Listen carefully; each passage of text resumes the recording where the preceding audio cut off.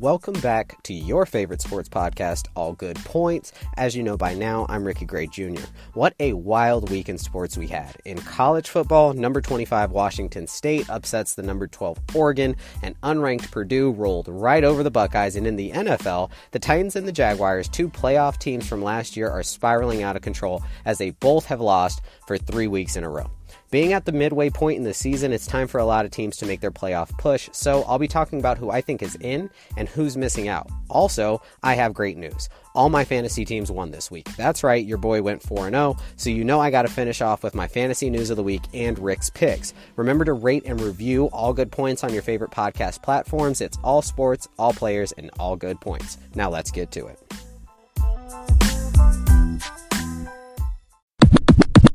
So let's start this week off with our shockers, the teams that went against the grain this week and straight up stunned the world.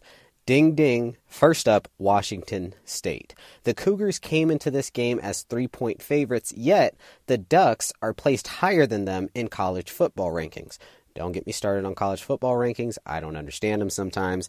Most of the time, they just don't make any damn sense. But whatever. Either way. The Cougars obviously didn't care about rankings because they made a statement against Oregon. The Cougars held the Ducks to 5 for 16 on third down, kept them under 60 yards rushing, and beat them by about 7 minutes in the time of possession. Now, if you guys have been listening for a while, you know how highly I think of time of possession. But the Cougars converted 9 of 14 on third downs and went 1 for 1 on fourth down. Now that's good. That's a good conversion rate, right?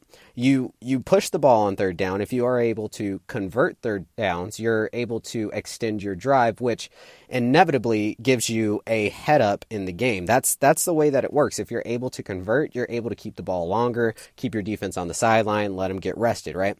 Minshew had 323 yards passing along with 4 touchdowns. So really, in all forms, in all aspects of the game, the Cougars proved a really, really big point, which is that the Pac-12 goes through them and the Huskies. Now, those are two Washington teams that obviously the Pac-12 is going to have to come through. Like, it's interesting because I saw like a little graphic on Instagram, and they were talking about Washington State and Washington about how they can crush playoff hopes. Like, you don't really think that these teams can do that kind of stuff, but I mean, Washington State has proven it before, and Washington has proved it. So these are two teams in the Pac-12 that are really, really good and very, very sound teams. Now, the Cougars are going to face some more competition this week when they go on to play Stanford, and then the following week, they've got to play Cal. But, to be honest, I see the Cougars winning both of these tough games and kind of working their way into the top 12, which would be super interesting to see a team like Washington State in the top 12. Hopefully, that's the way that it goes down. But like I said, college football rankings are just everywhere. But moving on to what I think was the biggest upset of the year. I understand that the year is not over, but you cannot say that Purdue beating the Buckeyes isn't the biggest upset that you've seen this year. Now, I love Purdue. I'm also calling it right now that Rondale Moore will probably be the most exciting player to watch for years to come. I'm talking not just college. I'm talking pro. Like, this kid is going to be exciting to watch. DJ Knox ran for 128 yards and 3 touchdowns, and Purdue's quarterback threw for 378 yards with 3 touchdowns to go along with it. Now, Purdue forced Dwayne Haskins, the quarterback for Ohio State, to throw 73 passes, which he only completed 49. Purdue put up 161 yards on the ground compared to Ohio State's measly 76. The defense was huge for Purdue. That's one of the biggest things that I pitch, especially when you're playing an offensive caliber team like the Buckeyes, is that above all, your defense needs to step up and play really, really well. Otherwise, you're going to be in a lot of trouble because that team can score really, really fast. But Marcus Bailey had a pick six to seal the deal and win the game for them. This was a long time coming for Purdue. In the national spotlight, they shined, and they showed that they're not a team that's going to be taken lightly. They're not a team that you're going to go in there and roll right over. I understand that Purdue has a couple of losses, but I'm talking about big game potential. These guys took out one of the best teams in college football, arguably, because I don't really think Ohio State is that good. Maybe that's just because I'm a Michigan fan, but they just, Ohio State has weaknesses that it seems like certain teams haven't been able to exploit, but this time Purdue, a team that nobody really looks at and thinks, oh, they can beat Ohio State. Like, if you look at the line, you wouldn't think that Purdue really stood a chance against Ohio State. But it goes to show you on any given Saturday, we'll say Saturday because it's college football, on any given Saturday, a team can come in there and just literally shock you, and not just shock you, but shock the world, because I can tell you that nobody was thinking Purdue was going to go in there and win that game. You could probably look at them and say, well, they're a really good team. They have, quote unquote, a chance to win that game. But you don't put in your head, like, going right into it, Purdue's going to win, just because of the lore and the stature that surrounds Ohio State. But this time, Ohio State went in there, and, I mean, forgive me if I sound, a little bit biased, but I feel like maybe they took them lightly. Like, maybe they didn't really think that Purdue was going to put up the kind of fight that they did, but that just really came back to bite Ohio State in the ass. Like that, but that's the way that it works. That's the way that football works. Not just football, honestly. Every sport, period, is if you take a team too lightly, they can end up biting you in the ass. Look at Minnesota and Buffalo. Did anybody think Buffalo was going to beat Minnesota? No, not really. Like, you had a thought that, their defensive front four was good, so maybe Minnesota wouldn't be able to run the ball very well. But at the same time, they shocked everybody by going in there and beating the brakes off of Minnesota. Minnesota only scored one touchdown in that game. So that's really my point as far as games and sports go, is that you don't know who's exactly going to shock you. But when it happens, you've got to be happy for that team and what they did. Maybe you're an Ohio State fan, but even if you are, you have to look at Purdue and think to yourself, man, our guys are really messed up. They really dropped the ball on this. But that's neither here nor there. But let's talk about the guys that were a tad bit lackluster. First off, in the NFL, the Arizona Cardinals. Now, they got blown out by the Broncos last Thursday, 45-10. Now, are the Broncos good? Yes, they're an okay team. But I really think that this is just highlighting how bad Arizona is this year. And that's not to say Arizona isn't going to get any better. I'm not saying that. I'm just saying that right now, where they're at, Arizona is in a rebuild season. Like, they have to kind of declare this season rebuild season.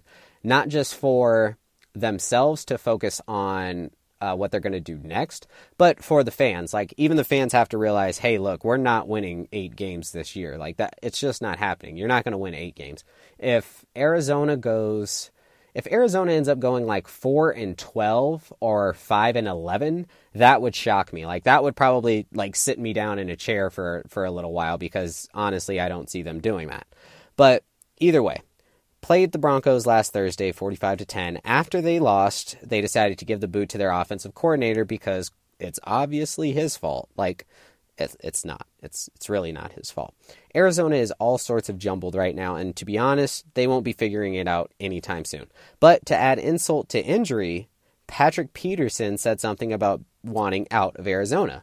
And honestly, can you blame him? Like, can you blame a top-tier cornerback wanting to play for a better team, especially when he might not know how long he has left in this league? Like, you can't, and if you're an Arizona Cardinal fan, I get it. You probably don't want anybody to leave your team, just like I didn't want people to leave Minnesota. I didn't want Jerick McKinnon to leave. I didn't want Cordero Patterson to leave. But these guys decided that, maybe being in a highlighted role or and a better suited offense for them would give them more exposure and a better chance to win. And that's really what Patrick Peterson is saying. He's been in this sinking ship since 2011. And honestly, it's about time he takes his talents elsewhere. That's just the way it is. Not to mention, they went and named Byron Leftwich their new offensive coordinator, and if we're all being honest, he's probably not going to be that successful. But not because he isn't a good fit for the job, but because the offense is a landfill of wasted talent. You have Larry Fitzgerald, who's getting towards the end of his career, and he just scored his first touchdown last week. That was the first time he scored a touchdown through the whole season so far. And that doesn't make any sense because that's the best wide receiver you have. Not to mention David Johnson, And I understand David Johnson has a bunch of different injuries. He's got a lot of issues. But David Johnson is a really, really good running back, and the Cardinals don't seem to highlight good players. And I think that's kind of strange. Like, you have a couple of teams that do that, and it kind of gets on my nerves. But speaking of disappointments, let's talk about the Raiders. Gruden and company have issued a straight up an eviction notice to another superstar. Amari Cooper has been traded to the Cowboys. Great on the Cowboys for that bold move, picking up a great wideout. And people might bring up that he's I think he's ranked second among wide receivers in drop percentage. Sometimes when Derek Carr throws the ball, if it's not anywhere near you, you're not going to be able to catch it. Let's just not act like Derek Carr is this elite quarterback that is so damn accurate. That Amari is dropping every single pass. So good on the Cowboys for picking up Amari Cooper. I'm happy about that. But I think it's stupid on behalf of the Raiders organization. First, you let Khalil Mack go. Easily your best defensive player and arguably the best defensive player in the league right now. Then you trade one of your most consistent downfield threats. And Jordy Nelson is good, but most likely he's going to end up on the injury report. That's just the way that it works. Speaking of injuries, Marshawn Lynch is now on the IR list. Maybe the Raiders have decided that this season is done. Like, they're just going to let it go, and they're going to focus on building the team and building team chemistry. I think he got 2 first-round picks right now for this upcoming year, and 3 total. If I remember correctly, it's two first-round picks for this upcoming year and 3 picks total. So I do see that being actually really good for the Raiders as far as the 2020 move to Las Vegas. They'll probably have a little bit better of a unit and a little bit more team chemistry. So hopefully that's the way that goes down. But Gruden really has to give people something to look forward to. But let's talk about some teams that aren't looking forward. 2 2017 AFC South standouts: the Jacksonville Jaguars and the Tennessee Titans. The Jags had the best defense in the league last year, and the Titans had an offense that people really couldn't stop, whether it was on gimmick plays or anything like that. The Titans' defense was really something to admire. But now people score at will against Jacksonville, and Tennessee can't score at all. The Titans didn't score a touchdown for 10 quarters. Their first touchdown came last week. Just ridiculous. But Tennessee had a 3-1 record before a 3-game skid that puts them at 3-4 on the year. Now, defense has always been an issue for them, right? But for the most part, their offense has usually been pretty good. So, what happened? These are my 3 key points that contribute to the lack of offense for the Tennessee Titans. Derrick Henry, currently being forgotten. Right now, we're halfway through the season, and Derrick Henry only has 273 yards. If you do some quick math, that averages him at 39 yards per game, which is absolutely ridiculous. This kid is probably the scariest person to tackle, and instead of the bulk of the load going to him, it goes to Dion Lewis, who is a scat back. 2 running back systems are kind of interesting because usually one running back gets highlighted, but both of them should be able to run between the tackles, and Dion Lewis cannot do that. That's why you have Derrick Henry. So first and second down should be reserved for Derrick Henry, and third down should be reserved for Dion Lewis. But if you quit the running game early, you're not going to get Derrick Henry going, which is a really big issue because if you can't get the running game going, you can't get time of possession going, you can't get the ball moving on the ground to where defenses have to play the ground game, which opens up your pass game. That's the moral of the story there. You have to be able to open up the passing game with the run. But whatever. They're 38.1% on third downs. Under 40% on third down is pretty awful, and that's straight up play calling. Now, they have a new offensive coordinator, so I kind of understand that there might be some issues as far as play chemistry goes and what he feels comfortable calling. So I kind of understand what's going on there. Now let's talk about the Jaguars. The Jaguars, they benched Blake Bortles. I think that's a good idea. It shows him that he's not untouchable. It shows him that he needs to have a fire lit under him. That's what needs to happen. But on the opposite side of the ball, there is zero. And when I say zero, I mean zero defense. And this was a team that had probably, besides the Eagles and the Vikings, probably one of the most scary defenses because they had two great corners in Jalen Ramsey and A.J. Bouye. So you had those two great corners, like pretty much both shutdown corners, and now it seems like anybody can score on them whenever they want, which that's not good. It's just not good because your offense is already bad, and on top of your offense being bad, you're missing Leonard Fournette. So there's a culminating list of issues for the Jaguars and the Titans. Now, between the two, who do I think could even it out and actually have a good push? I'd have to say the Titans, because the Titans aren't having issues from an injury standpoint. They seem to only be having issues when it comes to play calling and offensive scoring, like how they're 31st in the NFL in the red zone. That's something that needs to be corrected, but I also think that if there's anybody that can correct it, it's going to be the Tennessee Titans. But now that we've covered some former playoff contenders, let's talk about some dark horses and who's pushing for a spot in the playoffs. So I've actually got two dark horses for the playoffs, one from the AFC and one from the NFC. Now, currently, the Chargers are at 5-2. Here's the problem that I have with the Chargers. They have consistently lost big games. They've only beaten one notable team, and they almost lost to a Jimmy G-less 49ers. Now, you think about the people that are on the Chargers, right? You got angry Phillip Rivers. You got Melvin Gordon, who should be coming back this week. You got Keenan Allen. So, a fairly good offense, right? You got Melvin Ingram on defense, good defensive player.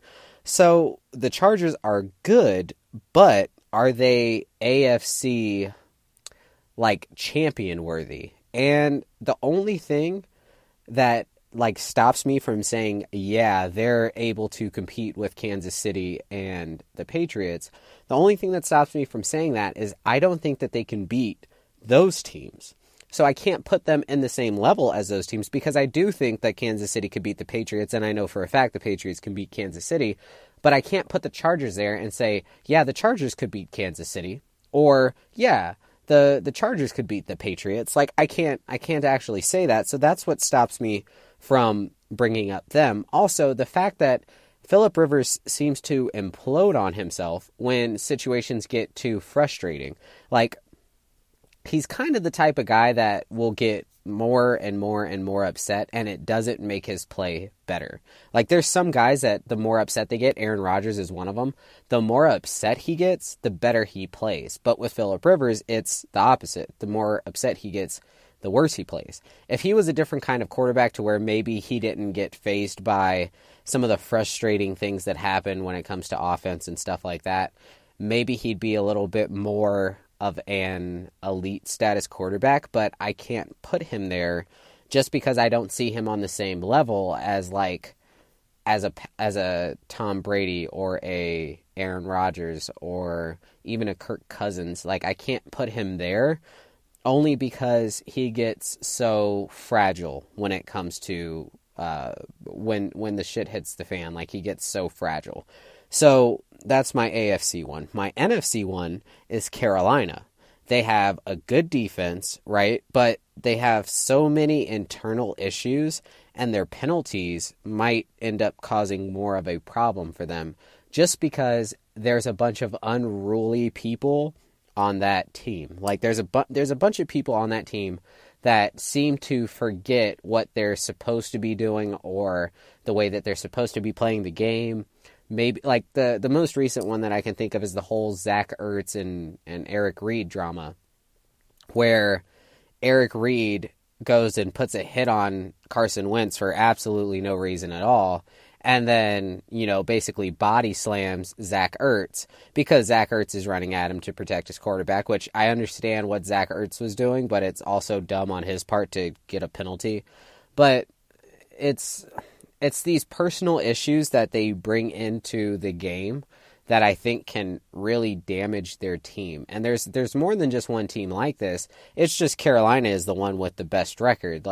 Carolina has the best, since they have the best record, they have the least room for little things like this to actually get in their way. that might prohibit them from actually making a deep playoff push, which you really don't want to see out of any team. If a team is good, you really want to see them do well. Like you don't really wish for a team to do bad, but when a team does things that are actually detrimental to themselves, it's kind of like a little bit of a step back when you have to actually think, like, why are they doing this? Like, they know that this could actually mess up their season. They know that this could lose this game if they behave this way. So it's one of those things that you kind of want the coach to take care of, but it also seems like the coach can't take care of it. Like, maybe he's had a meeting with them and they're just not listening to him. That happens. That happens pretty frequently. I say that a lot about the Cincinnati Bengals. Like, the Cincinnati Bengals don't have, like, any kind of guidance. It's not like they're being coached by Mike Tomlin, where it's not an anything goes kind of place. Like, you need to abide by the rules. That's the same way that I feel about the Panthers. Now, let's talk about some people that are pushing for the playoffs. You got Green Bay. Now, I could say Green Bay is a dark horse, but Green Bay is kind of interesting because they do have a hard schedule coming up. They got to play the Rams this week. So if they take one more loss, that might actually push them out because of the strength of the schedule going forward. But if they beat the Rams, then I put them right back into contention with, there's a good chance that they make the playoffs. Then you got Houston. Since the AFC South is so weak, I think Houston actually just takes a huge step forward and ends up winning that division. Probably goes to the playoffs, but probably loses in the first match. Or sorry, not match, but game. Then you got Chicago. Now, Chicago's another team in the NFC North along with Green Bay and Minnesota where they were playing really, really well, but they've had a couple of tough games, so they've lost, which has put them all the way back in the division. The only thing I can say about Chicago is that their defense is so good that they really might be able to pull it all together and actually make a playoff push, maybe get a wild card spot or something like that. Last but not least, I got Atlanta. And Atlanta is a team where it's such a high caliber offense, you expect them to do well. The problem that they have, though, is their defense. So you've got two things there where you can either have a really, really great offense and no defense at all, or you could have a really great defense and no offense at all. A lot of teams in the league have figured out a really good balance of offense and defense, but it seems like Atlanta is still on the outskirts of figuring that out. So it's time we get to our fantasy news of the week and Rick's picks. Let's get it going. All right, guys, so let's start this off like we always do with our top performers of the week. Coming in at number 1, Kareem Hunt. Came in with 37.1 points. He goes to Denver. He's going to have a monster game against them. And I know Denver's defense looks good. Put the quotations around it. You can't see that I'm doing it. Quotation, looks good, right? But he's going to have a monster game against them, along with his boy, who came in at number 2, Patrick Mahomes. He had 32.8 points. He's going to be playing that Denver secondary. I don't think that they're going to be able to do too much with him. Now, here's a surprising one. Marlon Mack had 31.9 points. This was kind of interesting because I'm not sold on it. He played a bad Buffalo defense, so don't expect him to do that again this week, even though he's playing Oakland, which isn't really a great defense, but I feel like they'll be able to contain him a little bit better. Now let's talk about some notables. My number 1 notable, Mitchell Trubisky, 31.4 points. He's playing the Jets this weekend. He has had 3 straight monster fantasy games. One game he had over 40 points. This guy is going to be playing the Jets secondary. If you have him, start him, especially if one of your other quarterbacks is on a bye week. Like, he's due for another 40-point game. He's kind of shocking me because even in the losses, he's having these crazy monster stat games. Now, let's get to some sleepers. First up, I've got Wendell Smallwoods. It's interesting because his own percentage is only at about 40%, and even though he splits carries with Corey Clement, he's a better receiving back. So it seems like Philly is actually going to be looking at him as far as like receptions go and stuff like that. Now, my second and last sleeper, which is the biggest sleeper, is Nick Chubb. If he is still in waivers, because the league that you play in has a bunch of crazy people that don't know who Nick Chubb is, you need to pick him up because he's a monster. In the Oakland game, he put up 22 points, and last week against Tampa, when he was seeing most of the snaps, he put up 14. He's a very big back, but he's very fast. He's got big play potential. That guy is amazing. I'm personally starting him. He's actually a good reason why I won this week, and we can talk about that too. So I have two fantasy basketball teams, one fantasy football team, and one fantasy hockey team. Every single one of them won. And it was all me putting certain pieces in the right spot. Like I picked up Dak Prescott just because I didn't feel comfortable starting Marcus Mariota, which was a smart move on my part. I picked up Nick Chubb. He had 14 points. So everything came together perfectly. I started the Vikings defense and special teams just because I had a really good feeling about them playing the Jets. I don't have a good feeling about them playing the Saints, so I'm not starting them. Instead, I actually am thinking about not starting a defense and special teams at all because I don't really like any of the matchups. But we'll see. We'll kind of see like the way that goes. I actually might pick up the Kansas City Chiefs defense and special teams. There might be a chance that I do that only because I don't think Denver's offense is very good. So I've got to feel it out. Like I've really got to feel it out and figure out who I'm going to start. But I really want to keep this ball rolling because we're getting to fantasy playoff time, and I need to get a very, very solid spot or more ahead of the rest of the group in my particular division. Now, that's enough about me. Let's finish with my picks of the week. Coming in, first game on Thursday, Dolphins versus Texans. Now, this is kind of strange, but I'm going to take Brock Osweiler and the Dolphins over the Texans. I'm going to take the Eagles over the Jaguars, the Chiefs obviously over the Broncos. I'm taking the Steelers over the Browns. I got the Redskins over the Giants, the Seahawks over the Lions, the Bengals over the Bucks, the Bears over the Jets, Ravens over the Panthers, Colts over the Raiders, Niners over the Cardinals, I know, Rams over the Packers. The Vikings and Saints game I almost don't want to touch, but I'm going to say if it goes over, I'm taking the Saints. If it goes under, I'm taking the Vikings. Then I'm going to take the Patriots over the Bills. But those are my picks. Remember to rate and review All Good Points on your favorite podcast platform. Follow me on Instagram at All Good Points Podcast. Send your picks in to allgoodpointspodcast@gmail.com. Now you guys go out there and have a great football weekend. The podcast you just heard was published with Anchor.